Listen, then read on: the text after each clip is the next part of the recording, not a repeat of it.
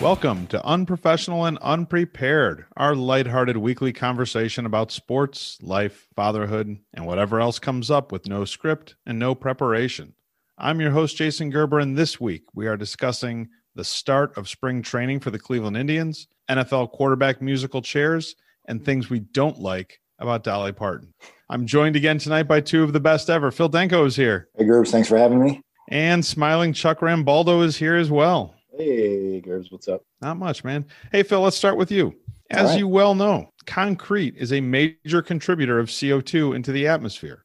Production of cement, the binding element in concrete, accounts for 7% of total global carbon dioxide emissions. Scientists at the University of Michigan are working on composites infused with CO2 that produce a bendable concrete material that allows thinner, less brittle structures that require less steel reinforcement and would drastically reduce CO2 emissions. What do you think about bendable concrete? And would you drive over a bridge constructed with bendable concrete? Really quickly, I guess. Yeah. I think bendable concrete could lead to some pretty interesting buildings and structures in storms. And that's interesting. I guess saving that 7%, though, would be important. Maybe chipping away at the other 93 in other ways might be safer.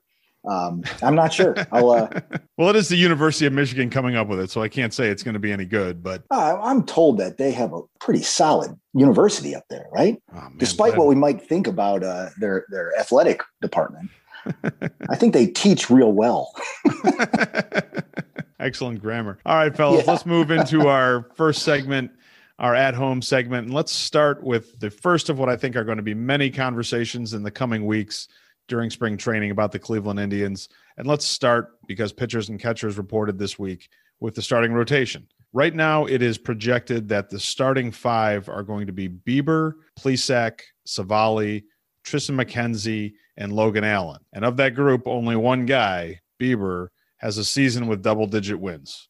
It is a really young rotation. Chuck, how reliable do you think this group is? Unreliable. I think Bieber will be rock solid, I'm hoping, barring injury. But Plesac's decent, right? He's a decent major league pitcher. He looks pretty good. But, from experience, we all played baseball. What's it like when a sophomore pitches a varsity game? It gets their buttholes pucker just a little. Not saying these guys are professional and they'll be great. It's just, I hope it's the rotation's filled with surprises like it has been, right? For the past 5 years, some young guy steps up. Problem is you need 2 or 3 young guys to step up. So I think it's a little unreliable this year. I think Chucky's making a good point that it seems like the Indians as an organization have done a really great job developing pitchers. And so, Phil, does that give you some confidence that even though there is a lot of youth and there is very little experience in that starting five, that they're going to be able to be consistent enough this year to get the Indians into the playoffs?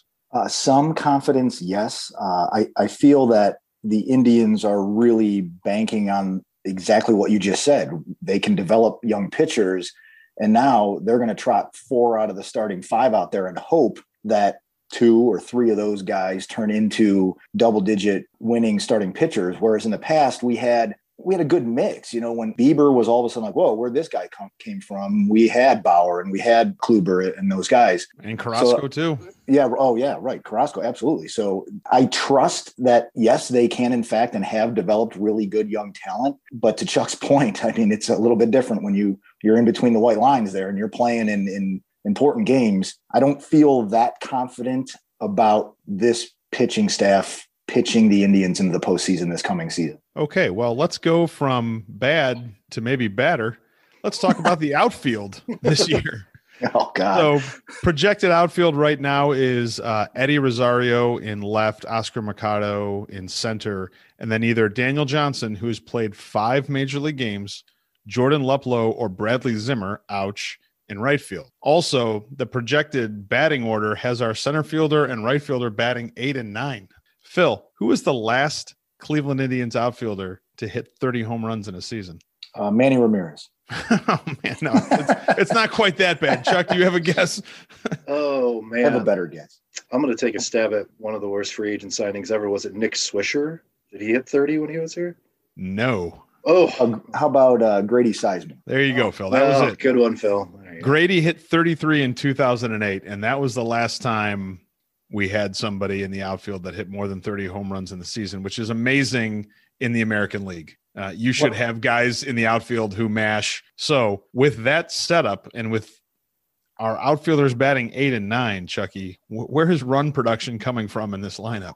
Oh man, 2, 3, 4, maybe.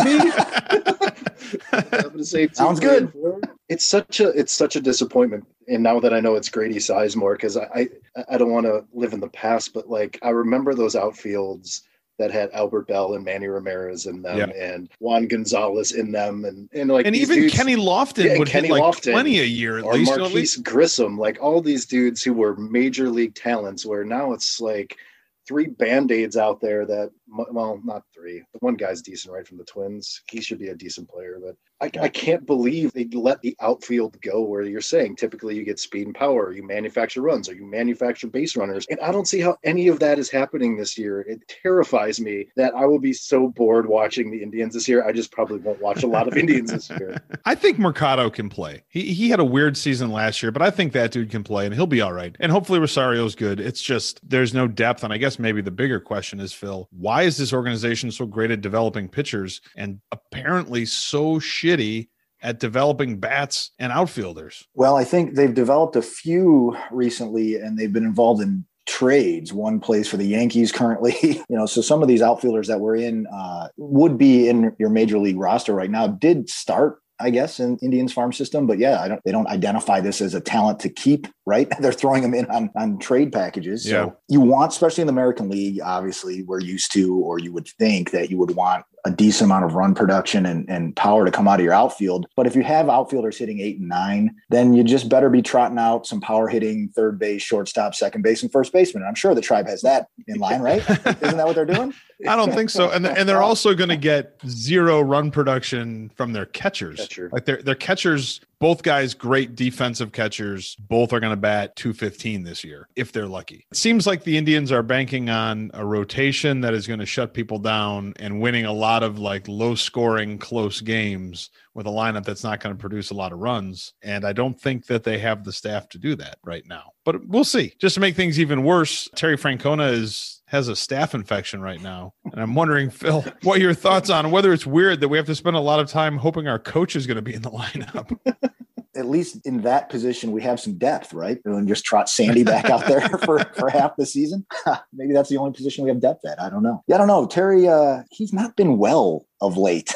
He seems to continue to struggle with all these health concerns, but hopefully he gets over this staph infection while they're out in nice sunny Arizona and he's fine and he can manage this team through the year. You're the medical director of the pod, Phil. Is sun good for a staph infection? I think really medication, antibiotics and things like that are really good for staph infections. Yeah. It's just probably helpful that he's out in Arizona rather than, dealing with our weather. All right. So that's not really an exciting preview to start the season for the Indians. Hopefully it gets better as the season progresses, because you're right. Having a bad baseball team is hard because it's a really long season and it's a lot of bad games to watch. In some Cleveland Browns news, the Browns re-signed Bob Jackson this week. You guys remember Bob Jackson? Yep. Yeah. Cornerback. And the article I read today said that Jackson fits the style of corner that Joe Woods has liked to this point, being able to play deep, coming up and making tackles. And in my watching of games this year, I don't think he did any of those things. And his stats bear me out. He had 4 tackles. He gave up 6 receptions on 11 targets, which tied him for 167th, according to Pro Football Focus, among defensive backs in the NFL. So, Chuck, was this the move that you thought the Browns were going to be making to shore up the secondary this offseason? I'm so glad they hit the ground running by locking up such great talent for our secondary.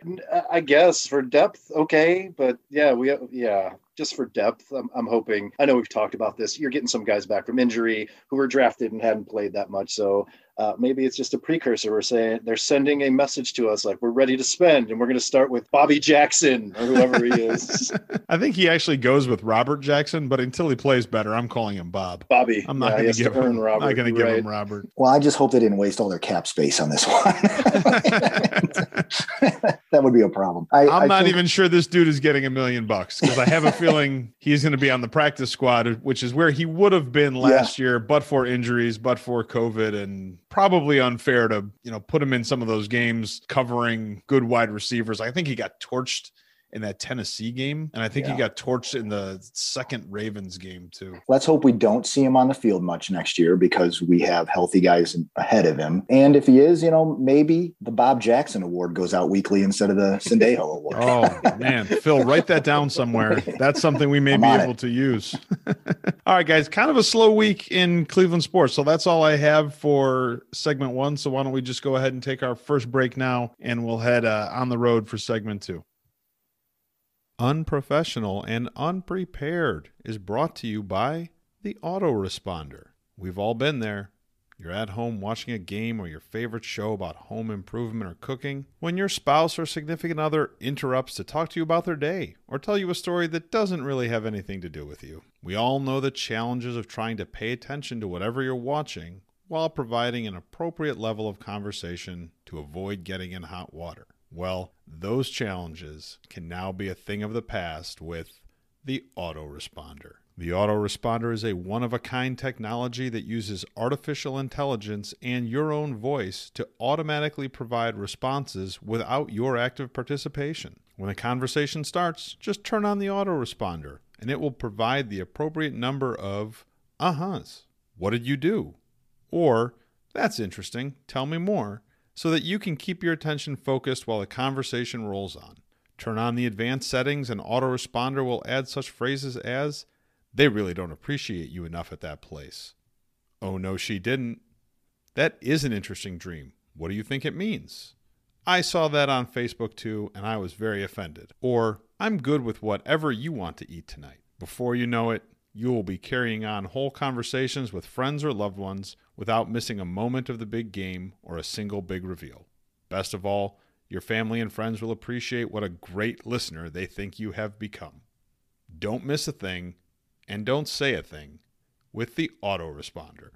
All right, welcome back, fellas. Let's jump into our second segment and go on the road. And first, I'd like to stay in Major League Baseball and talk about the Fernando Tatis Jr. contract. 14 years, $340 million. Tatis Jr. is 22 years old. He's had 2 seasons in the majors, but he's only played a total of 143 games in those 2 years. So not even a full schedule. But if you prorate his numbers for those 2 years to a full 162, it's 44 home runs, 111 RBIs, 301 batting average, and a 956 OPS. Phil, was this a smart move by San Diego? History would say no. I think this is a contract that you've seen, right? You've seen since A-Rod. Like, didn't the Rangers do the same thing with him? And then the only way he was able to continue that was to end up in New York. So I don't know if San Diego's looking at this like, all right, the only way we tie this guy up is to spread this ridiculous contract out until he retires, knowing that a ton of things can change between now and then. I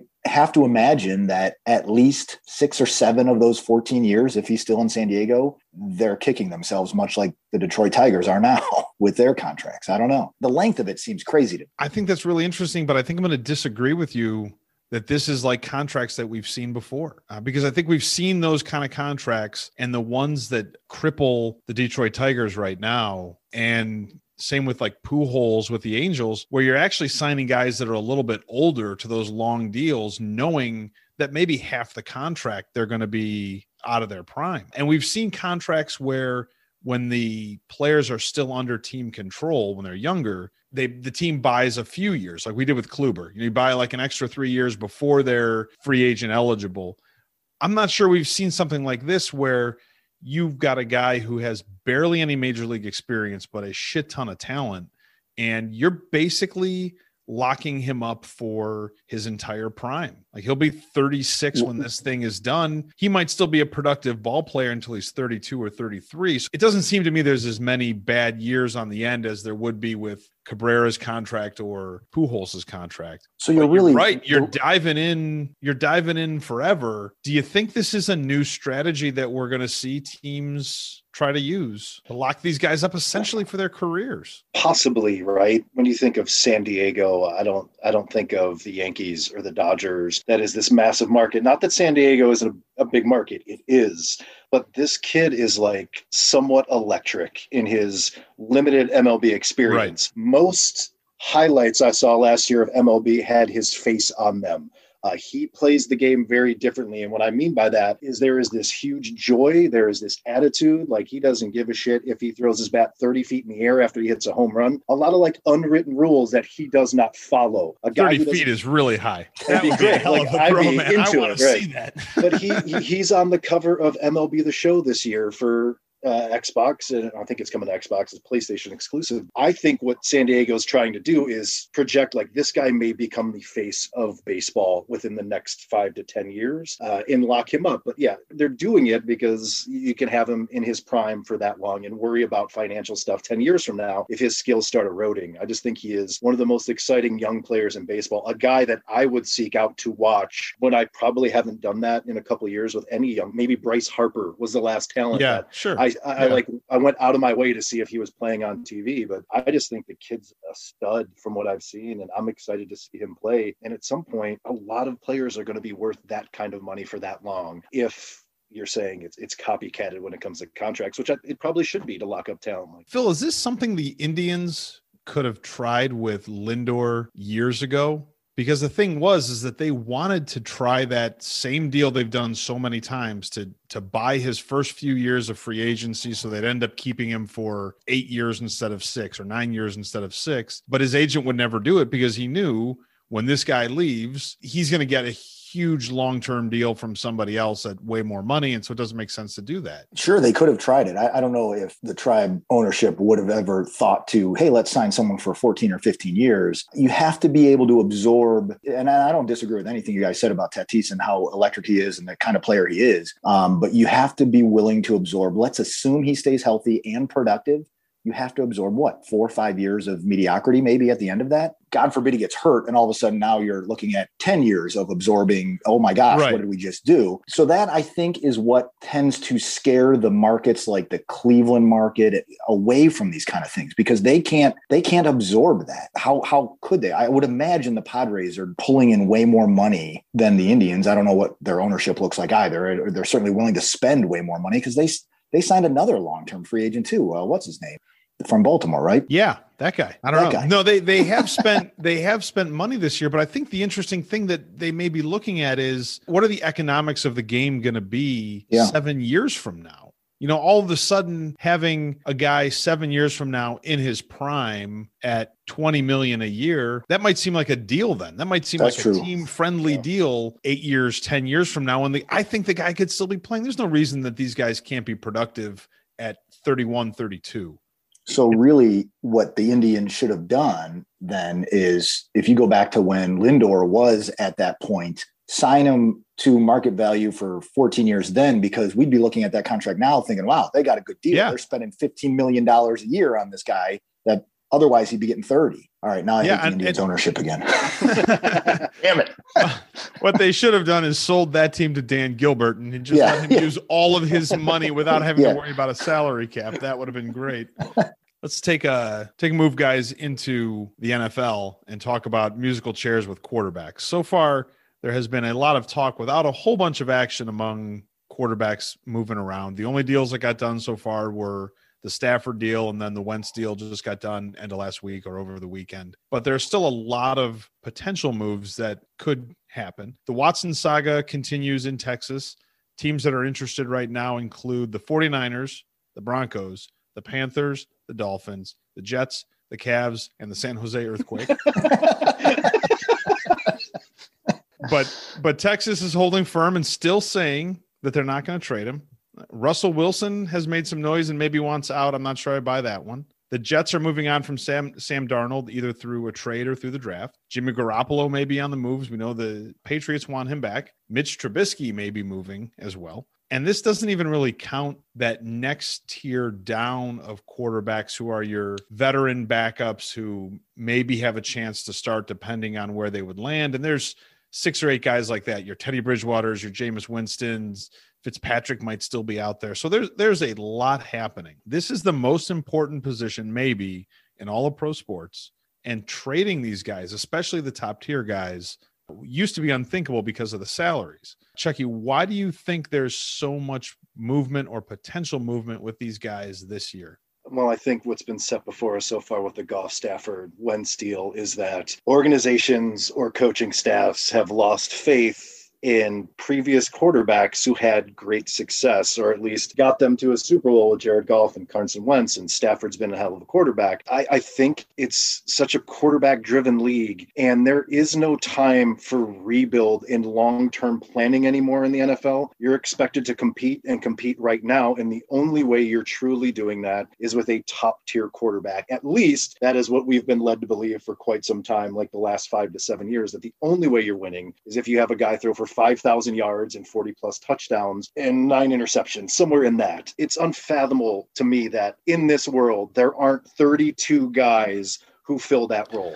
They're just it's insane to me that there aren't 32 top tier guys who could win or carry a team or make players around them better. I've never seen this kind of movement. Like you're saying, it's musical chairs, and all the way down to guys like Teddy Bridgewater unfollowing the Panthers on social media. Like it's okay. Like, I don't know where it lands. When we first started talking about this and Deshaun Watson, I said, there's no way they'll ever trade him. But now I think there's no way he ever stays there. So it just seems like there's a monumental shift happening in the NFL that if you are quarterback, if you don't win within your first 2 to 3 years, and even if you show any sign of regression, no matter if the coaching staff leaves or if your offensive coordinator gets a head coaching gig, guess where it falls? On you. It's your fault, and you're gone. What do you think, Phil? It's crazy. I read something today that no quarterback drafted in the first round between 2009 and 2017 are still with their team. That's nuts.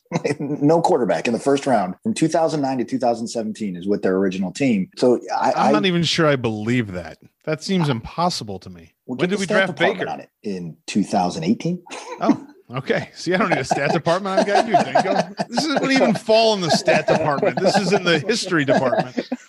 So I don't know. This would take a deeper dive by the stat department, but based on that comment I just made, I'm pretty sure the bookends to that are Ben Roethlisberger on the late end, right? And then Baker Mayfield, Deshaun Watson, technically right now on the other end. That's crazy. So why this is happening, I don't know. You know, in Watson's case and Stafford, these are proven NFL quarterbacks. So these are guys that are getting moved for different reasons. You know, the rest of the group that you mentioned, be it a Goff or a Bridgewater or a Trubisky, these are guys that, all right, we just can't waste any more time trying to figure out if they're going to lead us to the championship, right? So they're moving on, and there's only so many. There's 32 of these jobs, right? So these guys are going to land somewhere else, and do they become that playoff quarterback with the people around them? You may see that with Stafford this coming year.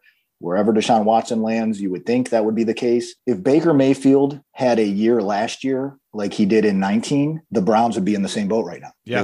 They'd be moving on. 3 years, nope, you're not it. We got to get someone else. I think the Stafford deal is one that would have made sense 5 years, 10 years ago, 15 years ago, because he's an older guy. That team is going nowhere. It's going through another rebuild. You can see guys like that being moved to give them a chance to play and win a title or something. The idea of Russell Wilson moving, the idea of Deshaun Watson moving, those are the ones that I think really stick out. You say, there's no way this can happen. Even Wentz is a little bit more understandable because he's been so poor of late, and he's got some injury issues. Chucky, you think this is what we can expect to see year in, year out from the NFL now?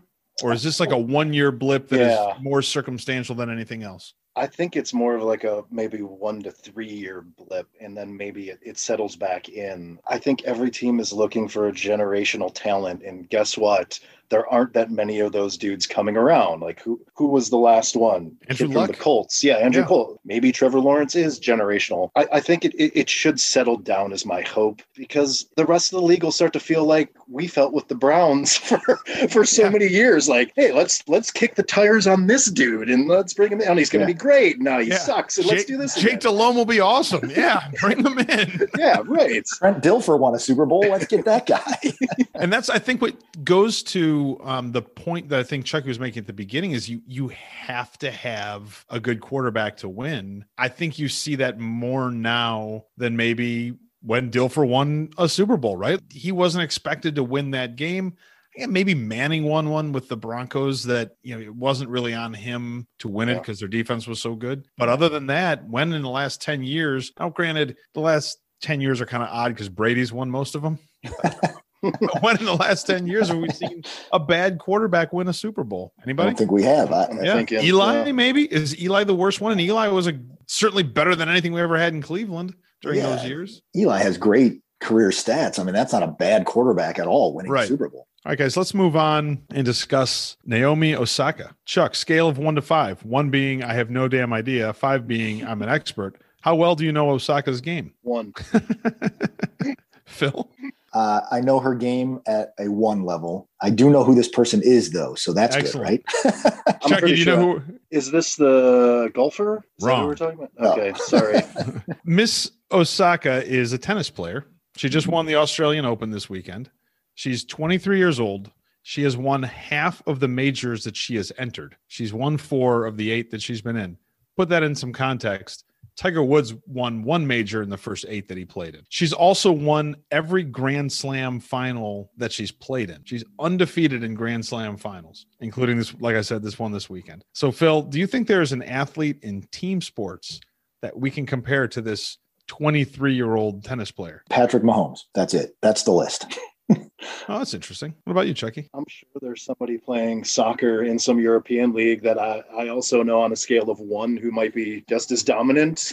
But no, I don't think you can. She has quite the resume for a young woman. I mean, I was thinking when I read that she had won all of her Grand Slam finals, my first thought was Jordan. There's somebody you can compare to because, he was undefeated in championships, but he didn't start winning those until he'd been in the league for 6 or 8 years. He wasn't doing it when he was 23 years old. I really enjoy watching greatness. It's why I've enjoyed watching Brady win all the games that he's done and enjoyed Jordan, except for when he was killing the Cavs, and enjoyed Tiger and stuff like this. I like being witness to these great things. We're always missing these things in tennis.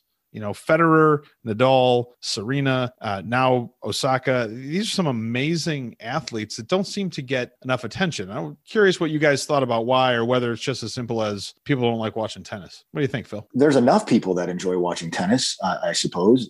But I don't know. That's a good question. Why aren't they? Serena is very remarkable. I mean, she was and is the Michael Jordan of women's tennis, right? I mean, I think that might be an exception, but I don't know. That's an interesting question. So could you compare them to golfers? So outside of like a Tiger Woods, are these top tier tennis players just as marketable as the top tier golfers worldwide?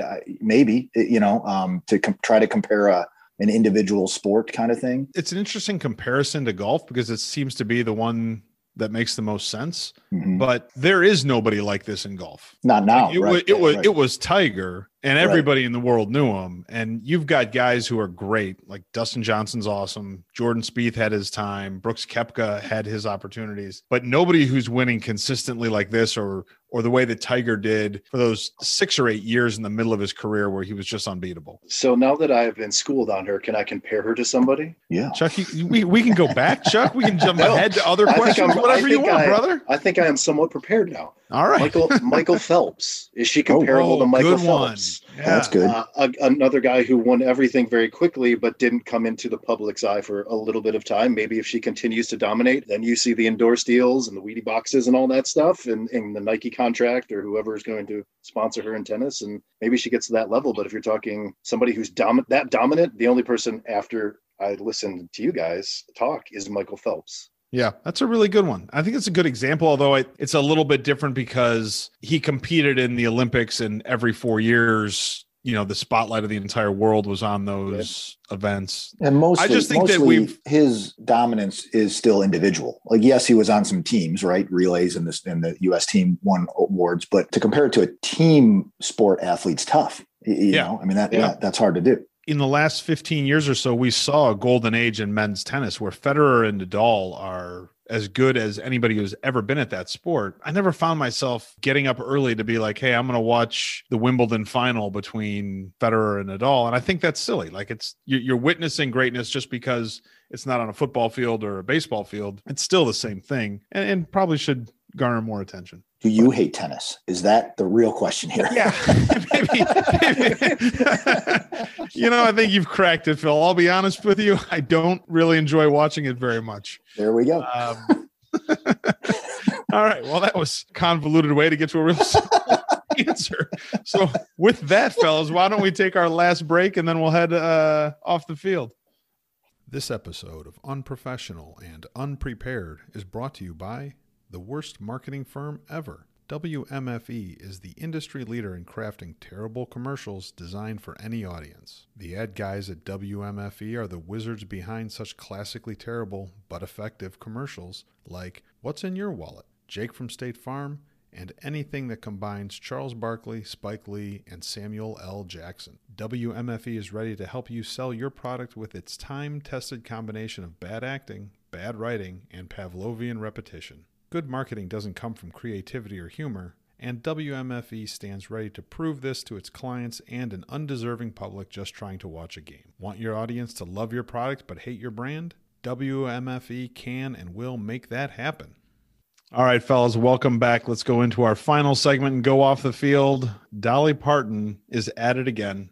The woman is basically a superhero and an angel wrapped in one, and she was in the news again this week because the state of Tennessee wanted to build a statue of her on the grounds of their state capitol, and she said no because she didn't think it was appropriate to be celebrating her at this point in time in our country. It's amazing. We've been through this before. She's incredible. And so I'd like to know, guys, if any of these things would cause you to turn your back on Dolly. So first one, Phil, what if you found out that she litters? I'm fine with that. It's Dolly Parton. Okay, Chuck, how about you? Same. I used to always say, and I've changed my ways, that the world is your urinal and garbage can. So no, that would not upset me about Dolly. Oh, you're a horrible person. I said I've changed my ways. I used to always say that, not anymore. Okay, what if Dolly starts a competing podcast about Cleveland sports with Burke? Phil? Well, I'm still going to listen to this podcast twice a week. I'll listen to theirs once. Okay. Chuck? It would upset me, but I just don't think Burke and Dolly would have a lot of chemistry that we all have together. So I don't think that would upset me as much. Phil, what if you found out that she's one of those people who pushes her way into an elevator before letting other people off? That's rude, but I wouldn't think less of Dolly Parton because I feel like all of her good still far outweighs that little idiosyncrasy. Chucky, how about you? Ditto. Yeah, that's not that big of a deal. We all deal with that a few times a year. And if it's Dolly Parton, wouldn't we all just be like, hey, it's Dolly Parton. This is great. I'm staying on. Yeah. I'm riding up to whatever floor she's going to. What if you found out she was a loud talker in public on her cell phone? I kind of hope she is. I don't know why that strikes me as funny. I just see Dolly Parton like on speaker yelling into things like, don't build me a statue, damn it. People are dying. I love it. Chuck, how about you? I'd still be fine with it because, again, my ears would perk up. And is that Dolly Parton from across the grocery store? And then I would meander my way over to make sure I'm hearing what she was talking about. Wouldn't upset me at all. All right. What if you found out it was her idea for Ted Cruz to fly to Cancun? Phil? Well, I'd have to have a conversation with her because was she just trying to get rid of him? Then, okay. Chuck, how about you? There's not much she could do at this point, I think, to upset me. So okay. Enjoy Cancun. And I will just say that was really a travel question, not a political question, because as you know, we don't talk politics or religion on the show. So that was more about traveling to Cancun than about anything else. Nice disclaimer. What if you found out that she's one of those people who leans her seat back on a flight? Am I in front of her or behind her? You're behind her. Maybe I take the opportunity to get to know Dolly Parton then on that flight. So it wouldn't bother me. If it was Dolly Parton leaning back into me, it wouldn't bother me at all. Okay. Chuck? I would sit Indian style so Dolly would have more room to lean back. Okay, Phil, what if crisscross applesauce, man? Phil, what if Dolly started mansplaining things to you? That I wouldn't think any less of her. It's up to me whether I listen or not, right? Yeah. I'm pretty well practiced in not listening. So I think I'd be all right there. How about you, Chuck? And I'd be okay with it. Wouldn't bother me at all. What if Dolly did all of them, though? If she's doing all those things, do you still think she's a great person? At the same time? Well, wow. I actually think she's even greater now. That's impressive. That might be the only way she got on my nerves, if she did them all at the same time. All right. Well, Dolly, you're warned. Don't do all these things at the same time or you risk turning off this podcast's love for you. This is somewhat off the field, but somewhat on the field. But I read something today that Patrick Mahomes and fiance give off a Bridgerton vibe in pregnancy shoot. Have either of you guys watched Bridgerton on Netflix? No. Okay. I've heard about it from my mother, but no. Okay. I have watched it. And it's one of those shows that if we weren't in a pandemic, I would have never watched it, but I was actually mildly entertained, so it was fine. This is a weird thing to do basically on radio, but I'm going to share the screen so you guys can see the picture. Oh, wonderful. Still looks like you. All right. You see that? Oh, good grief. Yeah. Look at that. So that's the photo. And I will say that Mahomes is just in a suit. She, however, is definitely dressed to look like the main character in Bridgerton. So, Phil, whose idea do you think this photo shoot was? Oh, definitely Patrick Mahomes. I mean, this is definitely his idea, without a doubt. He's still suffering post-concussive syndrome from the Browns game. Chuck, what do you think? Was this Mahomes' idea or was this his fiance's? I think it was Andy Reid's idea. Oh, wow. This looks like it was staged by him completely. In fact, that might be one of the masks behind them that he wore during the Super Bowl. Did not see that coming. What I see here is the fact that Mahomes is just like us. If your wife or your fiance or your girlfriend asks you to do something, yeah, you say yes. Chucky, how do you think the locker room is going to react to this? Ooh, I hope some gigantic 300-plus pound linemen, they reenact it when they come into camp this year. They're just waiting. Like, they set up his locker with the backdrop and everybody takes a turn in that dress with him recreating it. That would be great. Phil, what about you? Yeah, that's exactly how they should react to this. In fact, I hope someone listens to this pod so they have that idea. The left tackle is in that dress, and maybe Travis Kelce is playing the role of Patrick Mahomes. Let's move from off the field to outer space. Perseverance rover landed on Mars this week. It left Earth on June 30th, 2020, landed at the end of this week, which means it got there in less than a year, which to me seems amazing that you can get from Earth to Mars in less than a year. It doesn't seem like that big a trip. Its main goal is to search for signs of aliens, and it includes Ingenuity, which is a helicopter. They're going to fly it on Mars, and it will be the first powered flight ever on another planet. Phil, scale of 1 to 10. 10 being pegging your jeans, 1 being a satin starter's jacket. How cool is this? I don't even have to ask you to explain that scale. This is number 1 satin starter jacket cool. That's how cool this is. Are you into space stuff like this, Denko? Yeah, I think that's pretty cool. I like sci-fi. I like that we're slowly trotting that way, exploring the very next planet is about the extent of what we can do at this stage. But, we're getting there. What about you, Chuck? Have you been following Perseverance on Twitter? I've seen a bunch of pictures. So, yes, I have been somewhat following. It's amazing to me. Is it 1? No, because there's nothing cooler than my purple LSU satin starter jacket. So it is 2 to me, maybe a 1.5. It's super cool. That something for me, like you're saying, the trip there that didn't take all that long is amazing. But what's more amazing to me, as a guy who has trouble working in radio, getting one signal from one room to another, they can actually send back photos from another planet. So yeah, that's the coolest thing. Like and sound. I'm pretty sure I heard sound too. So that was kind of blew my mind. Yeah, I miss like 10 texts a day from you guys. How the hell? What service are they on?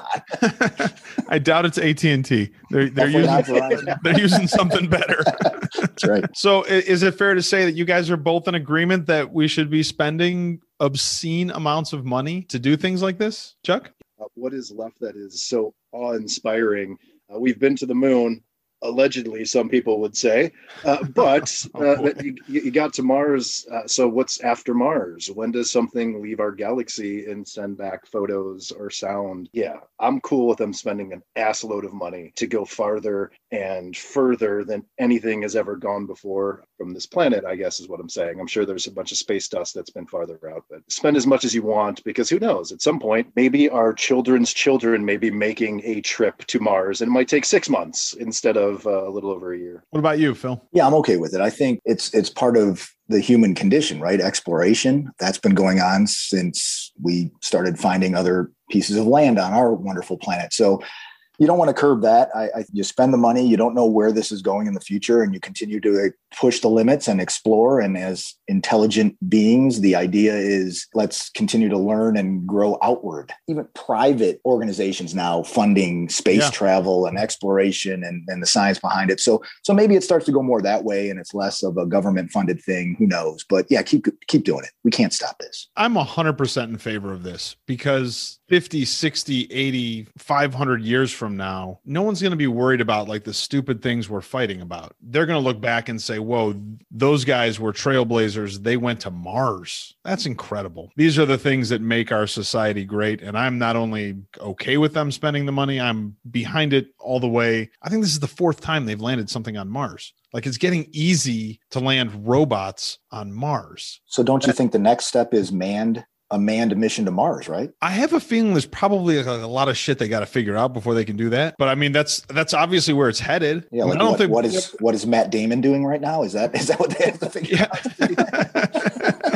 Well, they got some more important stuff to figure out than that. But yeah, I mean, isn't that the goal, is to get there? I think that's really cool. So fellas, before we go tonight, I know Tommy's not here, but I did exchange some text messages with him today. He is down a total of 28 pounds. So he only lost 2 this week. 28 is a big number. 28 is a big number. And I have a feeling as somebody who has lost weight before after getting considerably overweight, you have weeks like that where the numbers just aren't, as fast or slow as they are at some other times. But he did confirm with me that he can dunk a basketball now. So, I mean, things are obviously working really well for him. Is he training in strength shoes still? Is that... Yeah, it's strength shoes and Nutrisystem is like his entire routine. I think. I think he should have probably broke that out in high school basketball. We may have won another game or two. What the hell? I'm not sure why he wasn't using it. That might have been a coaching decision. Yeah, maybe. Do you guys know how long we've been doing the push-up challenge? It feels like forever, but I'm going to say, are we over a month? Are we at a month? I have no idea. I don't remember when it started. Oh, but it was supposed to be a 30-day challenge. Well, it was a couple weeks into January, I think. So we may be right about there now. I thought a bunch of us agreed on one of these podcasts to just keep doing it forever. Well, that's quite a commitment, as I'm finding when it's 9:45 at night and I realize, oh shit, I still got 25 more to go.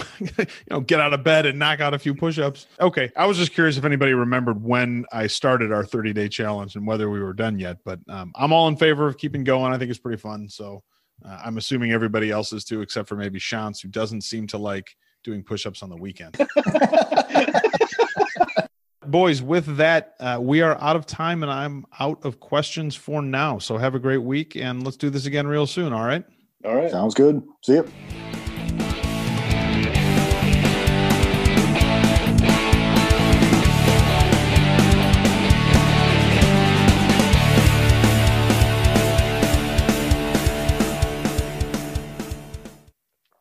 Phil, your gulps are too loud. I didn't even take a drink yet. No, I've been hearing this sound over and over and over during recordings. I'm like, what the fuck is that? And I finally figured it out last week. And it was like a gulp of you taking a drink. So you gotta gulp quieter. You can go fuck yourself. I'm going to keep it real. No, I can work on that. Okay. Yeah, I was really happy when I figured out what it was. When you just said it, though, I was like, "Holy shit! I'm reaching for my glass right now. Am I on a delay? What just happened?"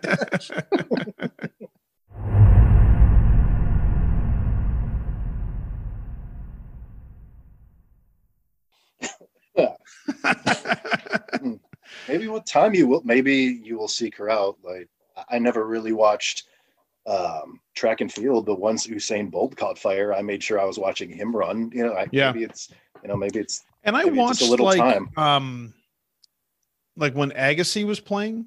Yeah, I would watch when he was playing and stuff like that. I met Agassi. I sold him seeds. Yeah, nice. Really? And, I was working the like the parent-run snack shack at the baseball fields, like where my son was playing. Like, that's an awesome story. Yeah.